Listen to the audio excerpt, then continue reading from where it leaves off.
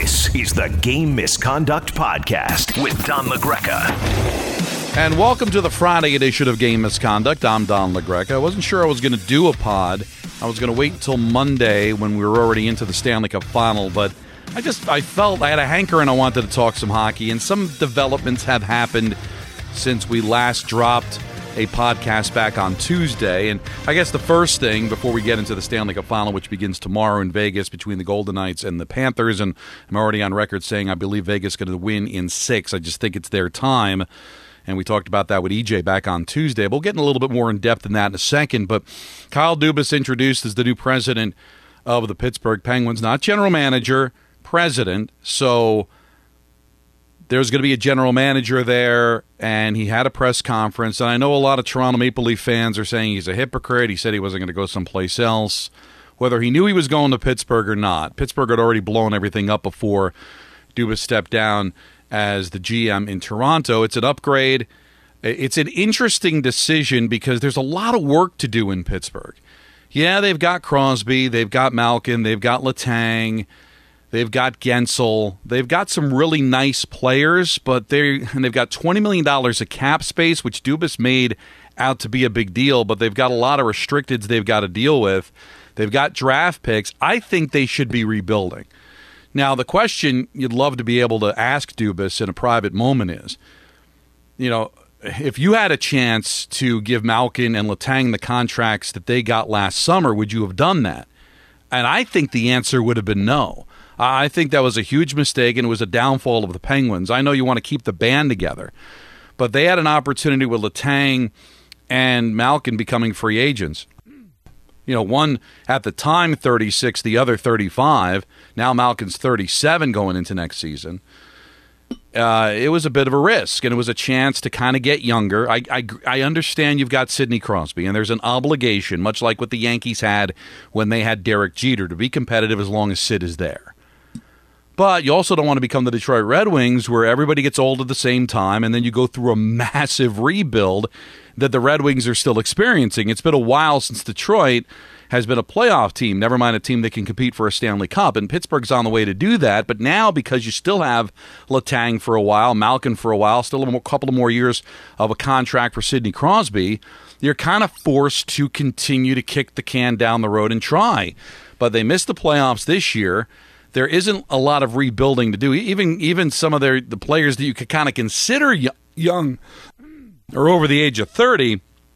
So he's got a lot of work to do. But what I took from the press conference relating it to the New York Rangers, which everybody's asking about their coaching situation, is that he didn't come right out and say it, but he talked about he'd speak to Mike Sullivan, pick his brain, excited to work with Mike, that Sullivan's staying. He's got a lot of years left on his contract, and maybe that's the motivation.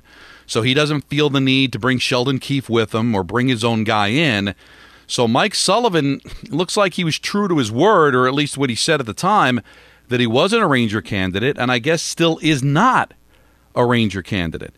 So while Pittsburgh's getting all their ducks in a row, they're going to be looking for a general manager, not a head coach. So Pittsburgh is not letting go of Mike Sullivan. So the question now becomes, what are the Rangers waiting for? Now, today's media day for the Stanley Cup Final. It begins tomorrow from Vegas, so I don't think anybody is going to be selecting a coach now. They're going to have to wait until the cup is awarded, so it could be a couple of weeks before these teams can make any kind of an announcement. So if the Rangers were going to announce that it was going to be Peter Laviolette, and everybody is saying that Laviolette is the lead candidate, well, I guess they're waiting on something because they didn't announce that.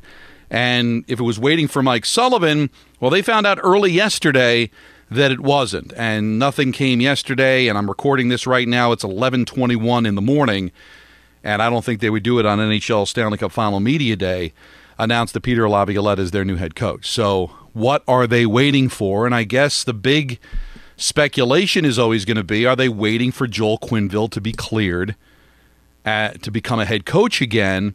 And is it waiting for him to be hired? Or is it, hey, I'm Chris Drury. I want to pick his brain. He's a 3-time Stanley Cup champion, had success in St. Louis and Colorado as well, played in the league a long time. I want to interview him. I want to talk to him, even though I plan on still hiring Peter Laviolette. Now, John Hines all of a sudden became loose because he was let go by the Nashville Predators, And he's got a relationship with Drury, and he's going to get an interview. And Patrick Waugh supposedly is going to get an interview. He has not been interviewed yet, but the speculation he'll probably be interviewed coming up. So it doesn't sound like the Rangers have made any kind of decisions yet. But not that I'm in the know, but I think I'm close enough to the situation to kind of ascertain that I don't know why you would pick Patrick Waugh. I don't know why you would pick John Hynes. I would not go after a coach that has not had success on the NHL level. You went out and got Gerard Gallant. You let David Quinn go because you wanted to bring in somebody that was going to be that the players would be able to deal with easier, but had some success. And, of course, Gallant had the success of taking the Vegas Golden Knights in an expansion year to a Stanley Cup final. You let him go, I'm assuming because you were unhappy with the fact that this team that was built to win a Stanley Cup was bounced in the first round by a young New Jersey team. So why would you hire a coach that's never been out of the first round? John Hynes is a nice coach. He went to the playoffs in New Jersey, went to the playoffs in Nashville, never got out of the first round. So I don't know why you would think that he'd be the guy to finally do it when he couldn't do it with two other teams. And Patrick Waugh, to me, as much as how cool that would be, to have maybe the greatest goaltender of all time be your coach, and it would shed a lot of limelight on the Rangers to have that kind of a high-profile coach. I think sometimes he's a little hot-headed, which can be undermining in New York. It worked for John Tortorella, but John Tortorella, as crazed as he could be at times, I felt that there was some kind of restraint, and he had success. He had won a Stanley Cup in Tampa. Patrick has not had success on the NHL level. He's had success on the junior level, but that's different. You're going to be treating NHL players much differently than you're going to be treating, 18-year-olds. So as exciting as that might be to a lot of fans, I don't see where Patrick's the fit. Peter Laviolette, to me, is the fit. You want to bring in somebody that has had success. He took the Islanders, who had not been to the playoffs in a decade, to the playoffs 3 straight years. They lost all those series, but they went to the playoffs, and the Islanders were not used to having playoff teams on a consistent basis. He goes to Carolina, bang, wins a cup in 2006. Goes to Philadelphia, bang, goes to a Stanley Cup final in 2010. Goes to Nashville, bang, goes to a Stanley Cup final in 2017. Didn't have success 3 years in Washington, but I'm not going to blame him for that. Or all of that on him, considering it was an old team. And this year, after they got bounced in the first round the previous season, you got no Backstrom for most of the year, you got no Carlson for most of the year. Their goaltending was a disaster. And then right in the heat of trying to make the playoffs, Ovechkin misses 4 games with the death of his father and just wasn't right after that. It was a mishmash team that also had to sell at the deadline as well, even though they were still mathematically alive. I thought he was unfairly let go, so I'm not going to be dissuaded to have Peter Laviolette be the coach based on those 3 years in Washington. But I'm going to look at the Islanders, I'm going to look at Carolina, I'm going to look at Philadelphia and say, this guy has been there, done that. He knows the division. He's basically coached everybody in the division. He even played for the New York Rangers briefly in his very short tenure in the National Hockey League as a player. I think it's a perfect fit. He's got the temperament for New York. He can be a guy that gets under your skin, but I think that's something they need. Now, the shelf life of Peter Laviolette, I'm going to tell you. I like Peter. I get along with Peter. I've told you on this podcast the history I have with Peter. He's probably only going to be here 3-4 years because he wears on you and does have an expiration date, but, so does every coach. You look at the Rangers' history, and how long was Tortorella here? How long was AV here? Tortorella had success. What did he take over in 2009? He was gone by 2013. AV goes to a Stanley Cup final in 2014. He was, gone by 18.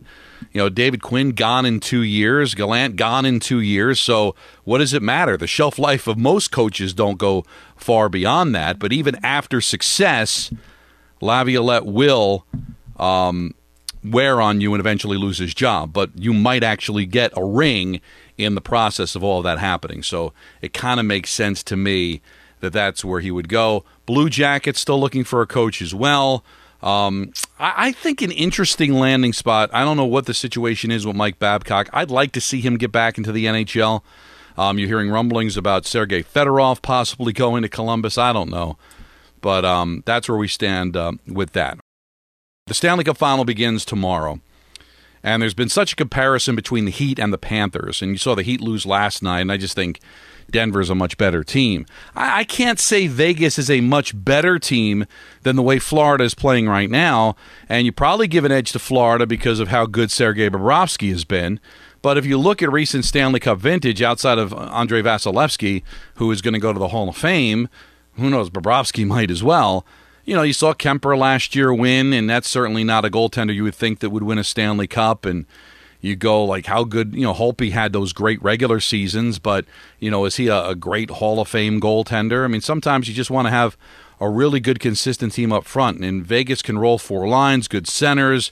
Stone's been good for them. Marchessault has played very well. Eichel in his first ever playoff appearance, playing in a Stanley Cup final. So I don't get caught up in the whole Bobrovsky versus Hill stuff, because I just need your goaltender to play well, and Hill has played well. Now, Florida is no joke, and in the way they're playing up and down, we've talked about it so much during this playoff run, that they've really gone up against the best of the best, and Vegas is the best in the West. They were the 1 seed. They were the most consistent team. All year long, we found excuses not to talk about Vegas. Oh, look, watch out for Edmonton, watch out for Dallas. You see what the Los Angeles Kings are doing? It just seemed like we wanted to put all our focus on other teams in the West, and there Vegas sat pretty much atop the Pacific Division all year, just consistently going about their business. Probably the only negative about them, and I guess it could affect this series, is they haven't been that great on home ice, but they've played terrific on the road, and they got better as the season went on home ice, and I just think they're the overall better team, and I also think it's Vegas' time. 6 years in the league. Think of the resume. They've gone now to the Stanley Cup final twice, with a chance now to win it. 2 conference final appearances, bounced in the first round, but all that controversy around San Jose during that loss of that series, and then missed the playoffs last year, which, probably was a good thing in the overall scheme of things and probably helped them this year to regroup.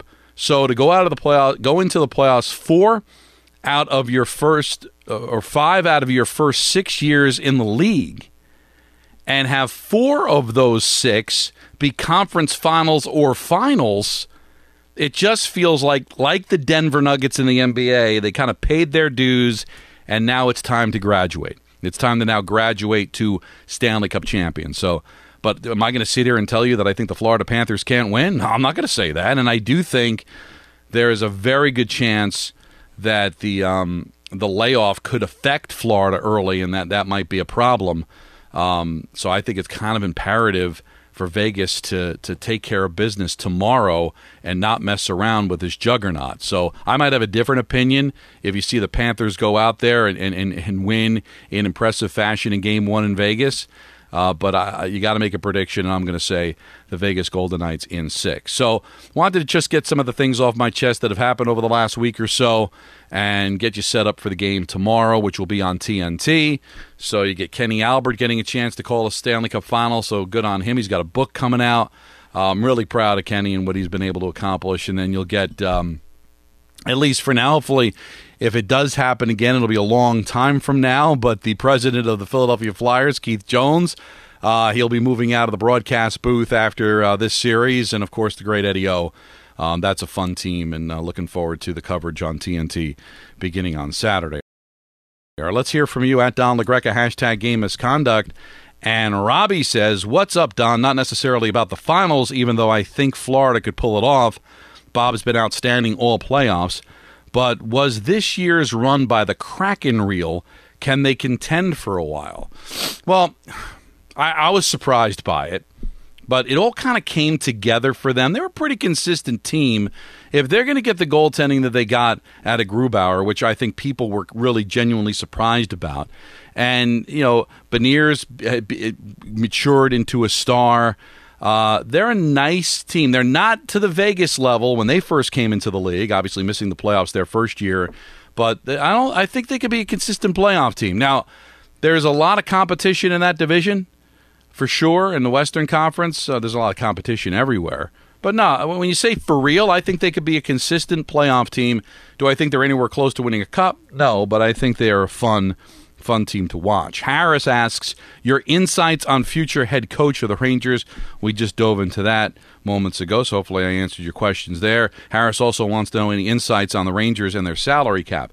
They've got about $12 million, a little less than $12 million of cap space, but you've got to address their restricted free agents, right? So you want to see how they're going to deal with the room they have going out and getting free agents. Well, it's kind of a hard thing to do when you've got players that you've got to take care of. So you take a look at the players that are unrestricted free agents. Patrick Kane, who, by the way, hip surgery, going to be out 4 to 6 months. Many people think that actually may lend to him sticking around with the Rangers because he may not cost very much money and not be available until, because if it's 6 months from now, we're talking about maybe November, December, so maybe that might actually keep him here. Tarasenko, Mata, you're unrestricted free agents, but Alexei Lafreniere is a restricted free agent. Keandre Miller is a restricted free agent. So you've got to take care of those guys, right? So that's going to dip into your $11.7 million. Plus, you've got to keep money in reserve because Kaapo Kakko is going to be a restricted free agent next season, along with Ryan Lindgren, along with Braden Schneider. So when you're taking a look at the salary cap, you don't always have the luxury of looking in this season. You've got to look beyond because you're going to have contracts you're going to have to deal with here. That's why there's a lot of speculation that players might get moved because you've got Artemi Panarin, no movement clause, scheduled to make over $11.5 million over the next 3 seasons. Mika Zibanejad over $8.5 million over the next 4 seasons. Chris Kreider over $6.5 million over the next 4 seasons. Trocheck signed a deal for over $5.6. He signed through the 26-27 season. Barclay Goodrow, not for a ton of money, but for a lot of term, over $3.6, and he's not a free agent until 26-27. $9.5 for Fox through that period of time. Even Jacob Trouba's making over $8 million through 25-26. You're locked into some big-time money, and you've got a lot to address. So you can look at the $11.5 million and say, boy, that's a lot of money. It's not a lot of money at all, especially when you have 2 important players that face restricted free agency. Yankees and Penguins says, hey, Don, why do you think Dan Bilesman never gets any head coaching consideration anymore? The Seattle AHL team that he's coaching is in the semifinals. Not sure. I mean, success in Pittsburgh, not so much in Buffalo. So is it like a curse of Buffalo that you coach in Buffalo and then you never get another opportunity again? I've always liked him. I always thought he was a very good coach, but it's interesting why he doesn't seem to get more consideration. But never say never. Names do creep up again, and I think there's the possibility of that. He can work with stars. I just wonder if what happened with Buffalo or just the lack of success in Buffalo had anything to do with it. Bassetate says, why won't Rangers president and general manager Chris Drury, the new Lou Lamoriello, have a season-ending press conference like he does in other like they do in other NHL franchises, or take questions explaining Gallant's firing and his poor trade acquisitions? Doesn't he owe it to the fans? It's interesting what's happening now. Like you bring up Lou Lamoriello, he has not spoken since the end of the season. I think they're probably just saving everything for when they decide to have a coach. Organizations are getting that way. I'm with you. I wish they were to be a little bit more out there, but it seems like we're a little bit more generally accepting now in sports that let them go about their business, and when they have something to say, they'll say. I mean, you say that his trade acquisitions were poor. That's how you feel about it. I don't think he has any responsibility to answer to poor acquisitions. I thought, Kane, they didn't really give up very much for Kane. I thought Tarasenko was a good acquisition at the time. I don't think anybody was complaining about either one of them when they made it. I thought Kopp and Vetrano were great acquisitions last year that really helped them make runs. And, they both left because of free agency. Those things are going to happen. But I'm not really sure that he has to address that at all. But, I wish these guys would be a little bit more up front and have those moments. But I guess there's just so much work to do, right? You let go of a coach, you're interviewing coaches, and I guess when they feel like they have something to say. The problem with the Islanders is you didn't make any changes, and people want to know why. I mean, you're not looking for a new head coach, so why you wouldn't address things. I guess Chris could say, I'm not addressing anything because I'm still looking for a coach. And once I find that coach, I will explain to you in great detail the process that went into it. But when there's no process like what's happening with the Islanders, I think it's a lot easier to just talk and move forward from it because they don't have the excuse of, well, I'm busy doing other things. Everybody's busy doing other things. Everybody's getting ready for the draft, although I'm sure most of the work is already done. But everybody else has done a good job addressing the media that didn't make any changes. But the teams that did, I guess, feel like they're not going to be able to have to speak to the media until they make their decisions. I know it's a long-winded answer. I don't really have one on why he wouldn't speak. Chris is not someone that talks to the media all that often. We've had him on the Michael Kay show when he was first hired. Otherwise, we've always talked to Gallant or Quinn more than we've ever talked to the general managers usually. That's just kind of an MSG way. Leon Rose does not speak as the Knicks president at all, so that's kind of an MSG thing. But once they do roll out their new head coach, Chris Drury is going to have to be prepared to answer questions because they're going to ask him, why did you fire Gallant? What are we doing with these free agents? What's the plan, man? And he's going to eventually have to answer that, and I'm assuming it'll be at the press conference introducing the new head coach, and likely that will be in a couple of weeks after the Stanley Cup Final is done. If it goes the distance, we're gonna be deep into June before those decisions are going to have to be made, and maybe it won't happen until after the draft. It might, but I would think when you're starting to get aggressive on July 1st in free agency, you'd like to have your coach in place. So I think it's going to happen sooner than later, but now it doesn't look like it's going to happen until the Stanley Cup Final is over. So we'll stick with the original scheduled plan. We will talk on Monday. It will be on the eve of Game 2, so I'm not really sure what EJ's status will be, or actually will be Game 2. So I don't know if he'll be willing to talk on game day. He might have morning skates to do because Game 2 will be in Vegas, so there'll be a time difference. And if you're wondering why, if you didn't hear, EJ is doing the play-by-play for NHL International with Kevin Weeks. So if you're going to Bermuda or you're going overseas and you want to watch the Stanley Cup Final, it's going to be EJ Raddick and Kevin Weeks giving it to you on NHL International. So congratulations to EJ for that. So I'm not really sure what his availability will be, but I'm going to want to recap Game 1, talk about that, preview Game 2. So we will be with you with EJ or without EJ coming up on Monday. So thanks for everybody that participated. I figured I would just do an impromptu one here because I just had a lot on my mind. We will speak again coming up on Monday. This, of course, was the Friday edition of Game Misconduct. This is the Game Misconduct Podcast with Don LaGreca.